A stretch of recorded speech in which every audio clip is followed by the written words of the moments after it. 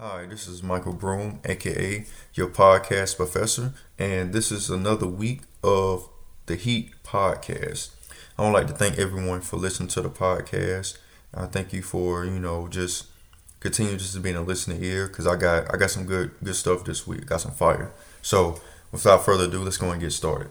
Okay, the book that I read this week was called Sister Citizen, and it's by Dr. Melissa Harris Perry, and she pretty much discusses about what African American women, what Black women go through, talk about their plight, their struggle, the things that they experience, and the stereotypes and myths about Black women collectively.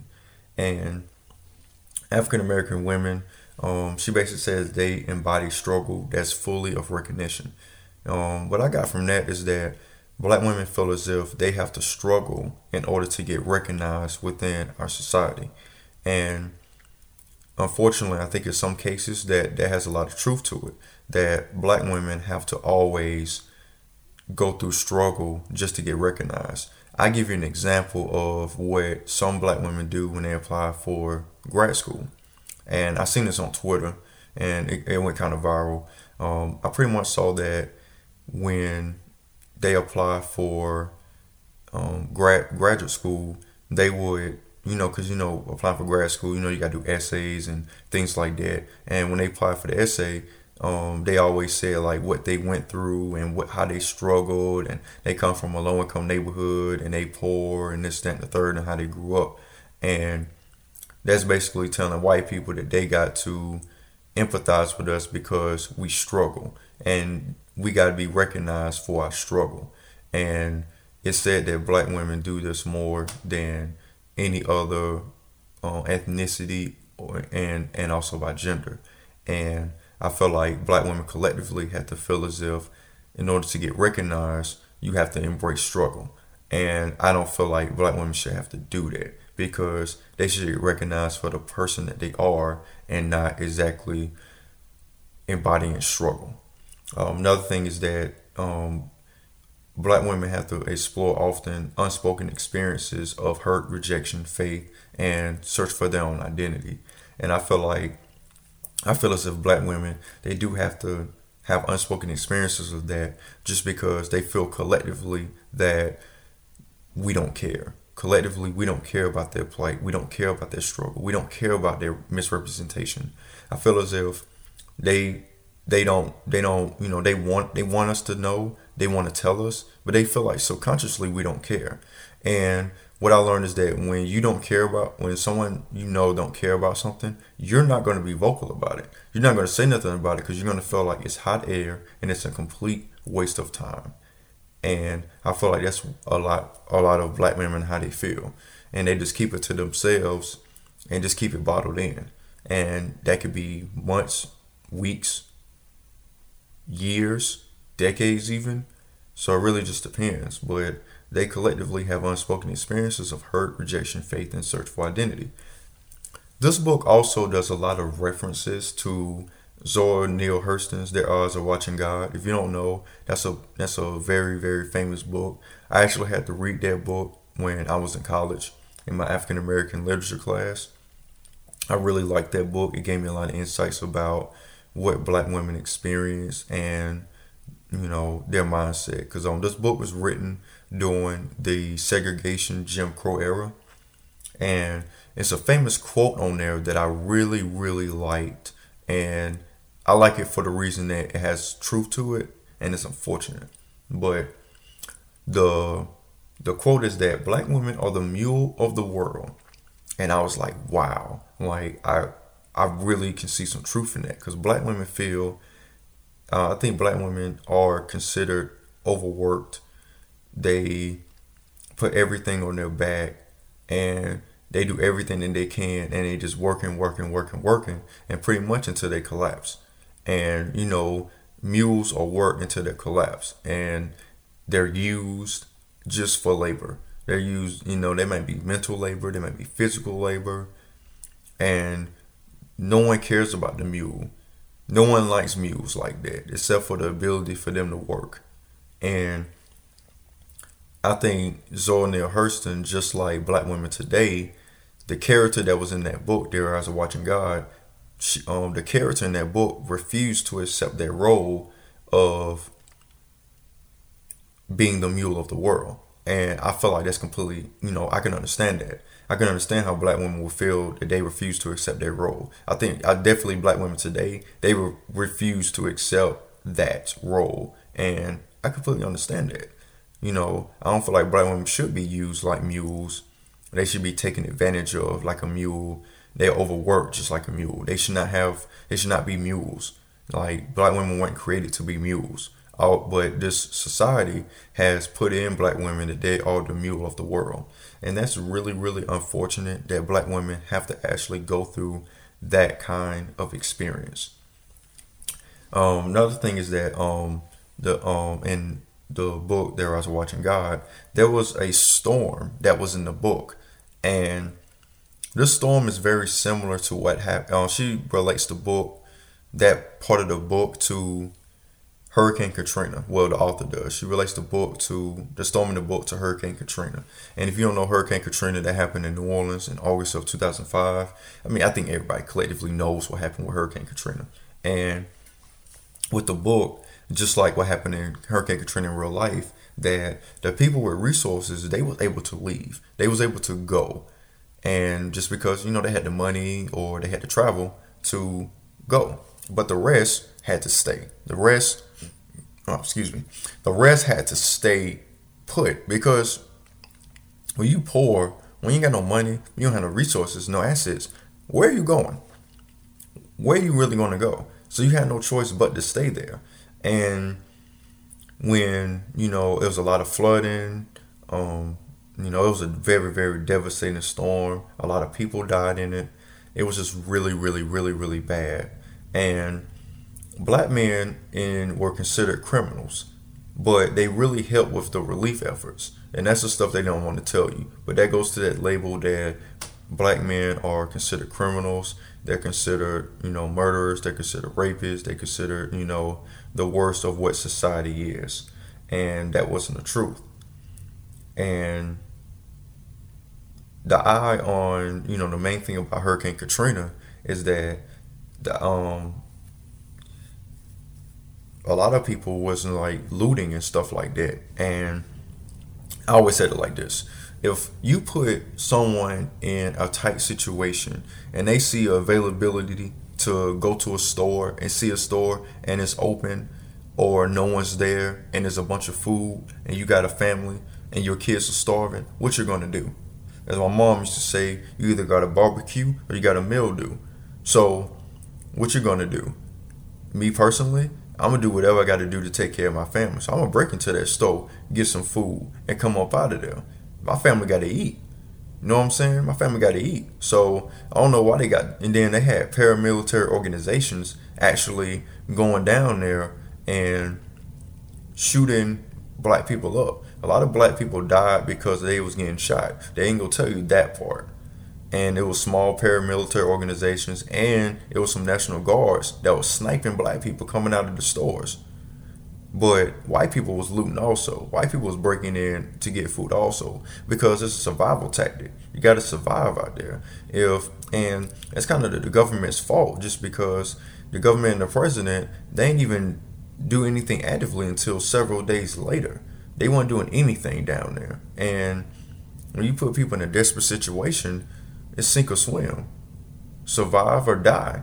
You know what I'm saying? So I believe that's the reason why a lot of people, got killed down there. Of course they got killed from the drowning and, things like that. But a lot of them was getting shot up because we're always viewed as criminals. We're always viewed as being that type of person. And we collectively know that that's not fair. It's not right to kill people just because of what you think of your mindset. It's not right. It's not going to benefit anybody. And black women was, they witnessed that.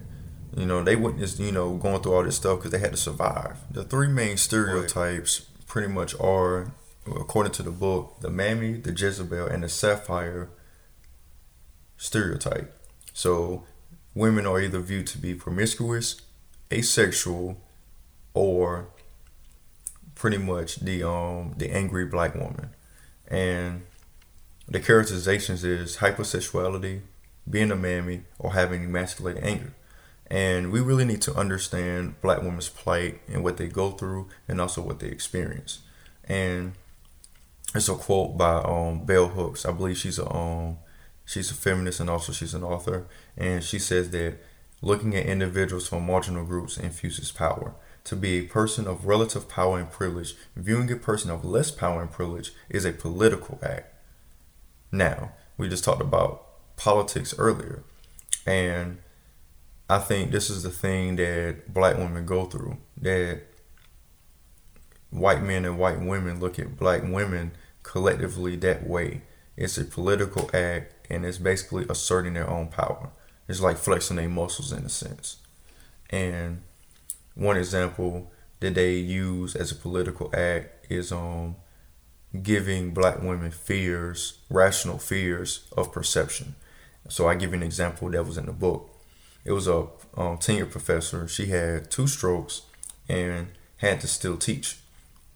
And now, if people know you have a stroke and you're not 100%, you might have slurred speech. You may be disabled after that. Strokes or a toss up of what what you go through.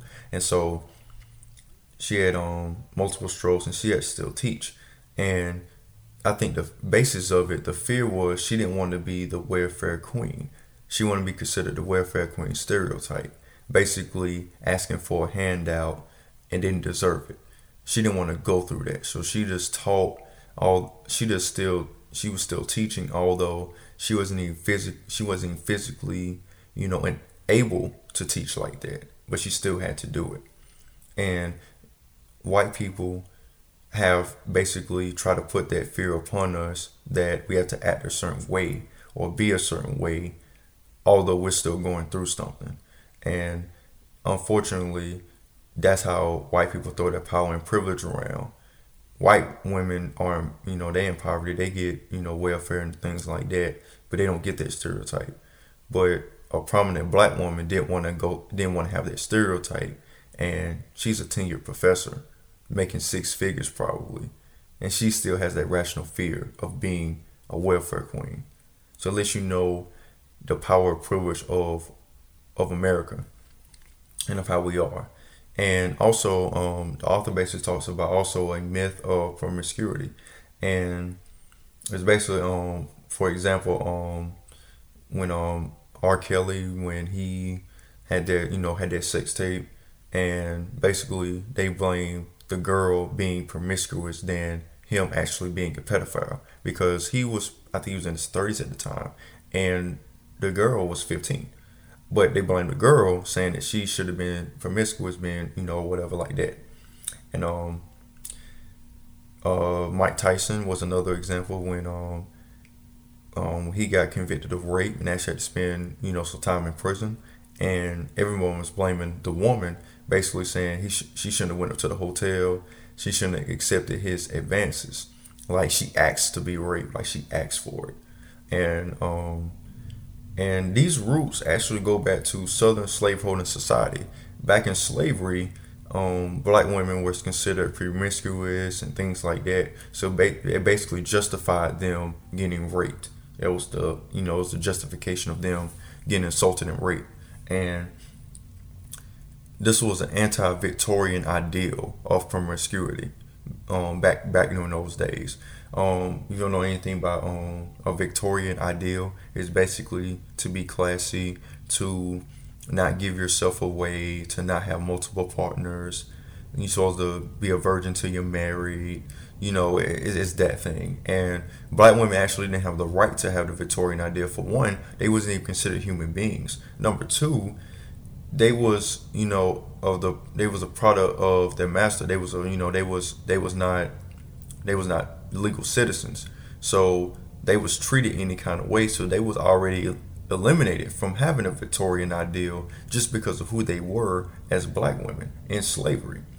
And This vulnerability actually led black women to hide their authentic selves, which made them which could have made them sexual. You know what I'm saying? So, that vulnerability, they basically had to hide their authentic selves of sexuality.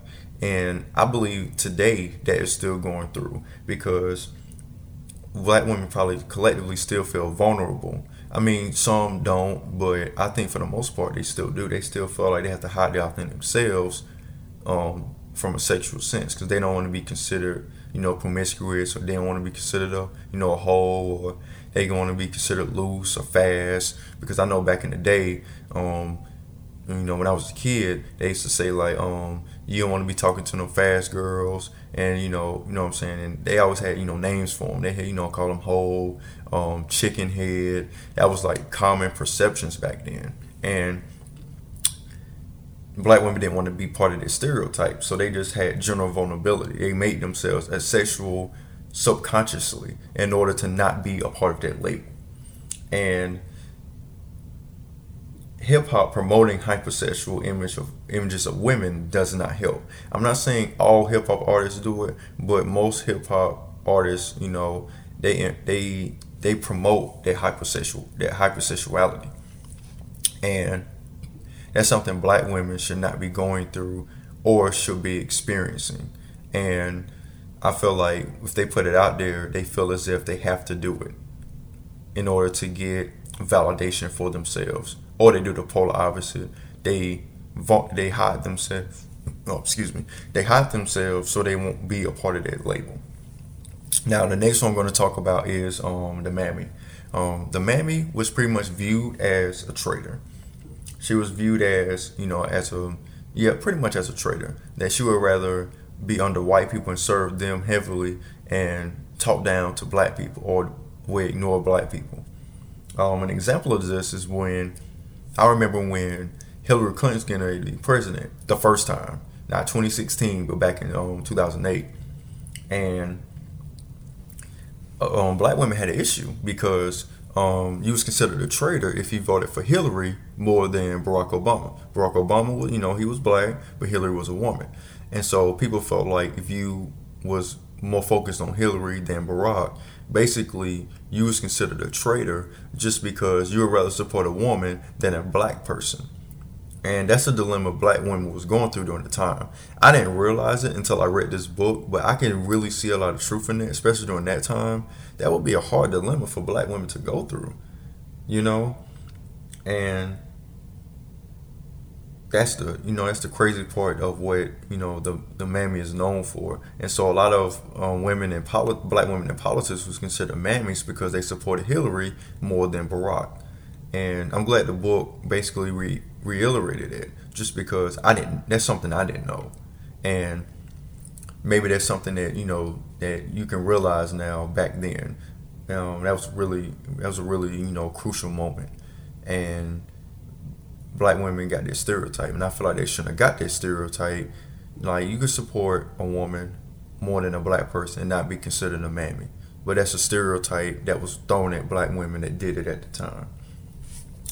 One way black women used to help their daughters, because black women have daughters. They try to help their daughters stand straight sooner in the cricket rooms by telling them inspiring stories.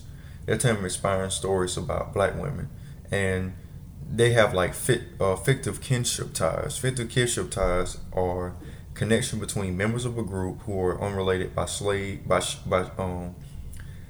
social economic relationships, by sharing social economic relationships, I should say. So they always tell black girls inspiring stories about great black women. You know what I'm saying? Like Harriet Tubman, Rosa Parks, now Michelle Obama, Maxine Waters, Oprah. I mean, I can keep going. But they tell their daughters inspiring stories to help them stand straight in the cricket room even faster.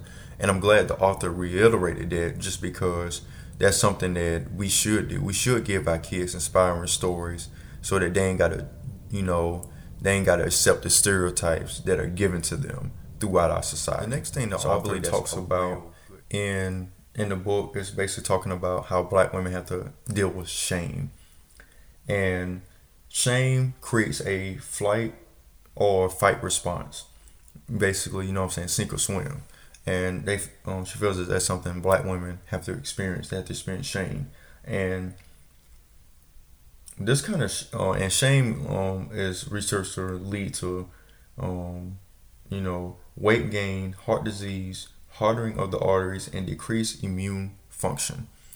So basically, shame creates a lot of stress. It creates a lot of things that create health problems, and they may be the reason why black women go through health problems, just because they're harboring all of this stuff inside of them.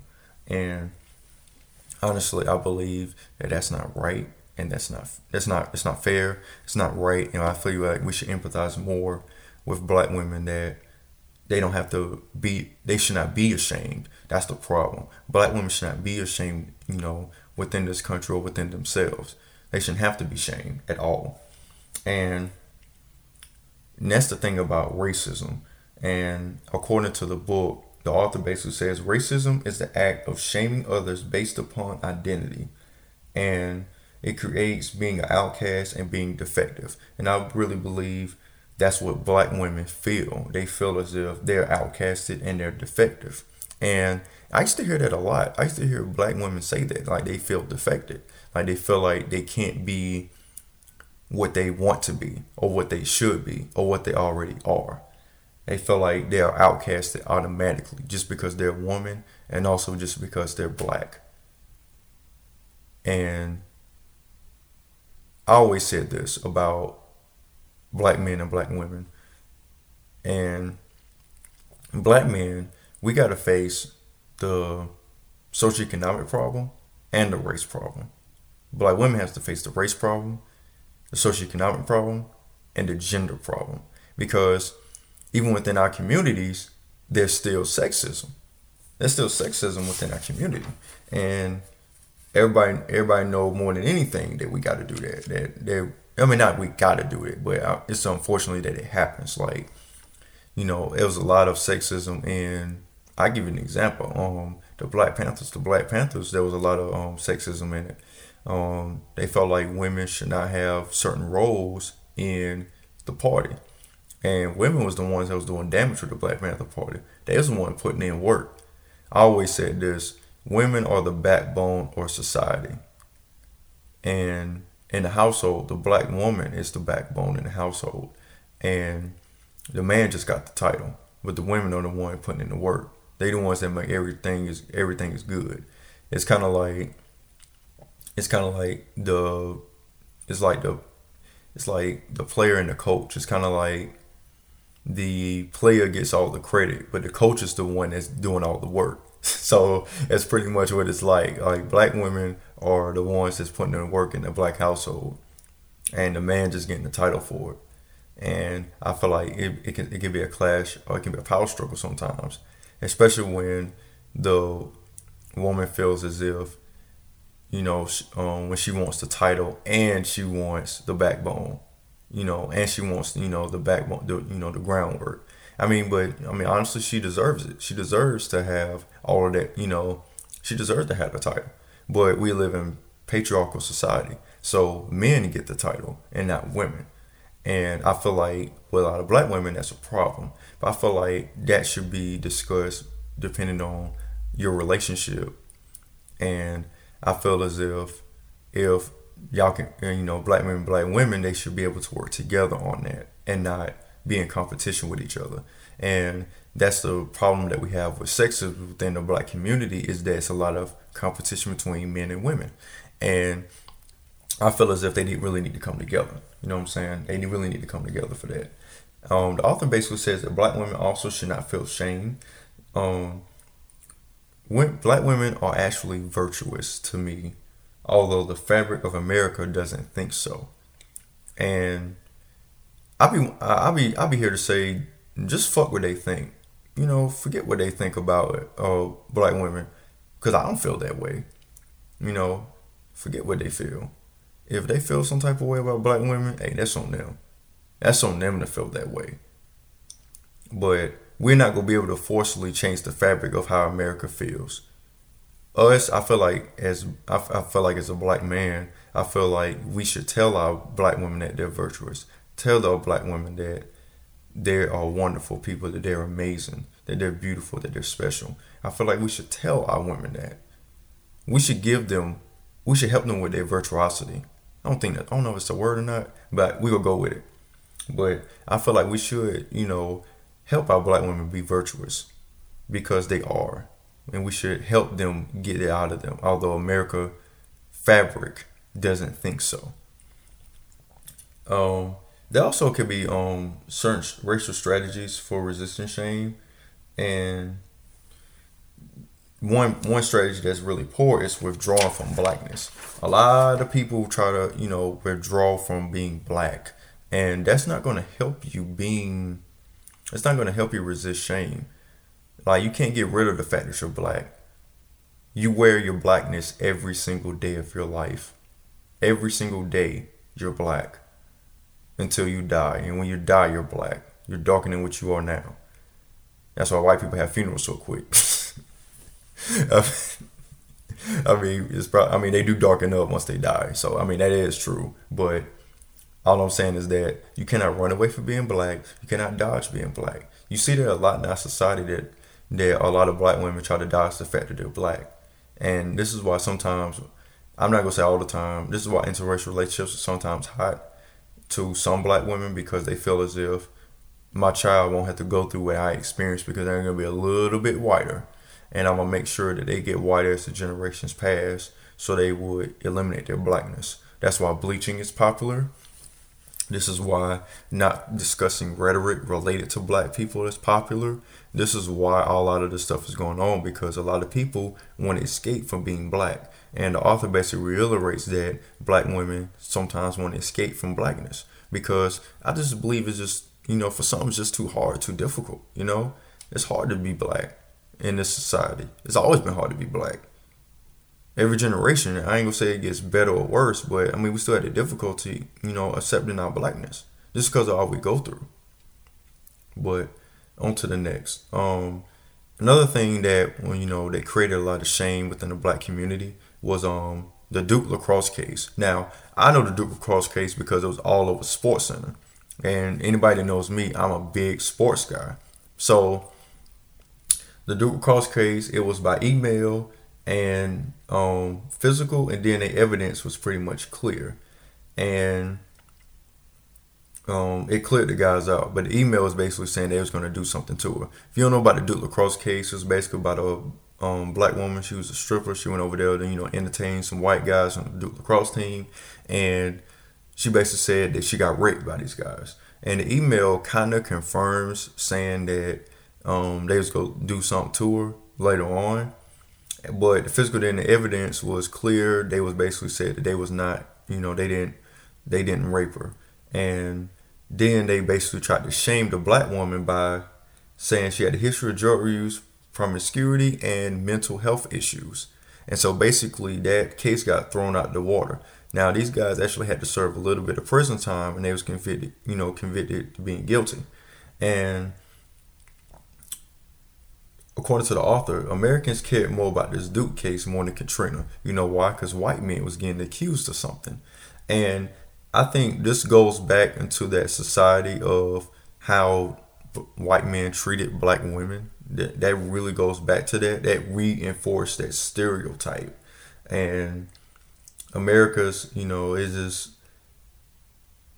was just very unfair. And it just really went back to that stereotype. Also, black women got silenced and shamed who defended this lady, defended that lady that they got allegedly raped.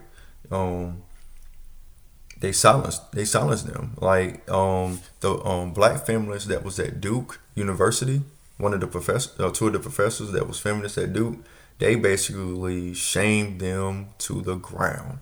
And that's unfortunate, just because all they did was they basically had the case out there, and they was giving the history. Black women can't even support each other because of someone, falsifying, the case. But I do believe that although someone falsified a case, you can still defend that person, because even if that person lied, it's not the responsibility of other people. Like, that person messed up, and black women were continuously attacked for just supporting her, and they was even after excuse me, even after the case was completely, even before the case was even found out that they ain't even do it, black women were still silenced and shamed. And I think that goes back to the Jezebel myth that was discussed earlier.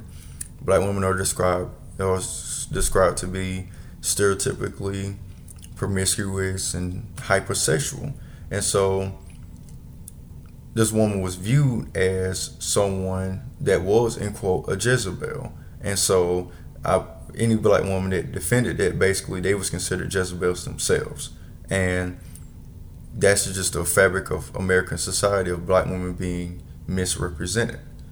And that is the craziest part of that whole case. That case basically described that black women still get misrepresented, still get a form of degraded, and always subject to myths that white people have created. And I'm gonna go back to the strong black woman, because the author basically, goes back to it, and she did a survey, and the survey was a comparison with the description of themselves, black women, black men, themselves, black men, white women, and white men. And when she said describe strong, what race it is, and strong describes black women, but also that myth of being the strong black woman makes them sicker, less satisfied, and more burdened than any other group. Now, I really believe that has a lot of truth to it. Black women do feel like they have to be super strong, and they can't have weak moments. They can have weak moments. It's okay to have weak moments. They need weak moments. This is why they need the support of their man, whoever they're with, their family, their friends. They need that overall support. Ask them, are they okay? Ask them, do they need anything? They need that same energy that they give to you. They need it. They need it just as important as everybody else. So recognize a sister today. Let them know, do they need anything or anything like that. That's going to help them, because they'll make their health is affected. They're not satisfied in their life, and they're super burdened because they got to carry all of that strength. Like Zora Neale Hurston says, that they're the muse of America. They're the mules. You're treating them like a mule if you don't making sure they're okay, and making sure they're satisfied in every way, and helping with their health. And the author also talks about God, talks about how God is to black women. And the author compared black women to the story of Hagar. And if you don't know who Hagar is was the maid servant to Abraham. I'm about to say Jacob. I'm a little lax to the Bible knowledge. I ain't really been to Sunday school in a long time. But it's basically focused on the story of Hagar. And Hagar basically was the maid servant to Abraham. And at the time, Sarah and Abraham couldn't have children. And so so Sarah was like, man, I'm gonna just put matters into my own hands. And so she told Abraham that that you could just have my maidservant Hagar. And so Abraham slept with Hagar, and they had their child Ishmael. And they had Ishmael, raising them and stuff like that. And then Sarah ended up having Isaac. Now we're in an ironic situation, because back in them days, the oldest gets the lion's share of the inheritance, and the younger one doesn't. But Isaac was considered the promised child. So what Sarah did was she casted Hagar and Ishmael out. Casting them out, they had to leave that little area or whatever like that out of Abraham's protection, and there was nothing Abraham can do about it. He cast her out. And Abraham was the one that told Hagar that she had to go, but it was Sarah was the one. She was the mastermind behind it, and so Hagar and Ishmael was casted out, basically so that Isaac can get the inheritance. He was God's promised child anyway, but she got sent out, and basically, God still looked out for Ishmael and looked out for Sarah, still protected them, still sheltered them, and they created their own nation. Now it's said that the Islamic religion is based upon Sarah and Ishmael. They was the because you know how Abraham, Isaac, and Jacob, that's linked to Judaism and Christianity, but they saying Ishmael, Abraham and Ishmael was the carrier of the Islamic religion. So basically, overall, God still looked out for Hagar and Ishmael, although they was casted out from where they was originally from. And the author basically saying that's very comparative to how black women are, because they have that relationship with God, the same relationship Hagar had. Although they was casted out, mistreated, treated any kind of way, they still was protected by God, and they were still able to have their own and create their own. So I think the author did a really good job when it came to comparing that. Unfortunately, I have to agree with it because black women are treated any kind of way in this country, but the Hagar comparison was a pretty accurate one. And the last part that the author discussed was about Michelle Obama. And basically, Michelle Obama defied stereotypes. And Michelle Obama was basically, she had to address all of those issues of being the angry black woman, the not being a mammy. So she cared more about she wanted to be more of a mother than anything else. And a lot of people, some feminists felt some type of way about that. They felt as if she shouldn't have done that. She should have been, black power, and don't be domesticated and stuff like that. But I think she defied the stereotype of being mammy, because instead of caring about the little white kids in the country, she cared about her own, which I admire. She defied the stereotype of being an angry black woman just because her and her husband, her and Barack, I think they compromise on a lot of stuff. They work together. They're not against each other. And I don't think every black woman is the angry black woman, but that's the perception that white people give us every time a black woman stands up for herself. Every time she stands up for herself, she got to be angry. White women stand up for herself. It's feminism. Like, you see the difference? You see the difference of what they do and how they portray us? This is exactly what they do. They basically say, white women, when they stand up for themselves, it's cool, it's righteous, it's feminism, it gets a pass. When a black woman does the exact same thing, she's angry. You see how the perception of what they do within the society, they always make the black woman angry when we stand up for ourselves, when she stand up for herself. And we know that's not right. It's not right that black women have to always be labeled as angry.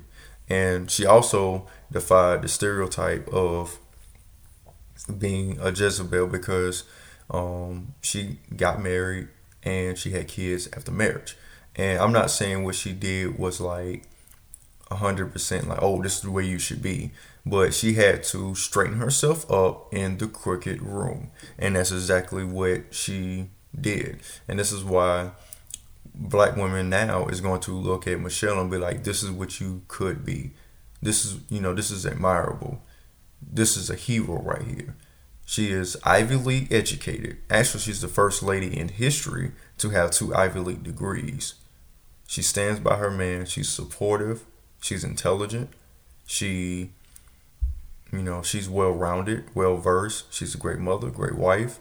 So I believe that is something that's admired. That's something greatly admired. And this is why Michelle Obama is in a pedestal to a lot of black women, because that is what everyone aspires to be. But all she did was straighten herself up in a room that was crooked to the best of her ability. And I believe that she did a great job. Overall, I really do believe that this was a great book. I really do believe that, this is a book that people should read. Black men and black women especially. For black women, I feel like this is something that this is something that you can apply to your life. Um, I believe that excuse me. I believe that a lot of stuff in this book that you could relate to, that you could understand, and that's something you can grow from it. And for black men, I really encourage you to read this book just because now you will get a piece of what black women experience.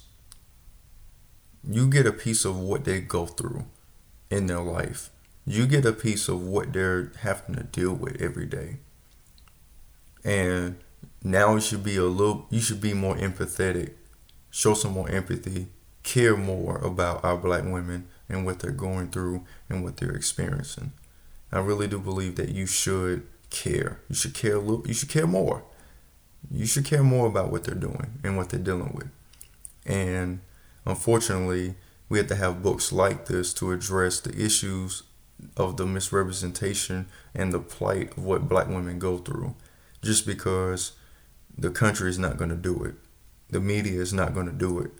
But this book, Sister Citizen, this is a very good book. This is something that, because I learned a lot from this book. I learned about, stereotypes and them having feel like they have to be strong, signifying their strength to defy stereotypes and all this kind of stuff. I always focus on a black male perspective about stereotypes, but I never focus on the black woman's perspective about stereotypes and what they go through and what they experience and how society treats them. I always focus on how the black man is mistreated. I guess I'm biased because I'm a man myself. I never cared to think about what black women went through. And so that's pretty much my spill about this book. That's pretty much generally what I wanted to talk about with the book. It's a very good book. You should check it out.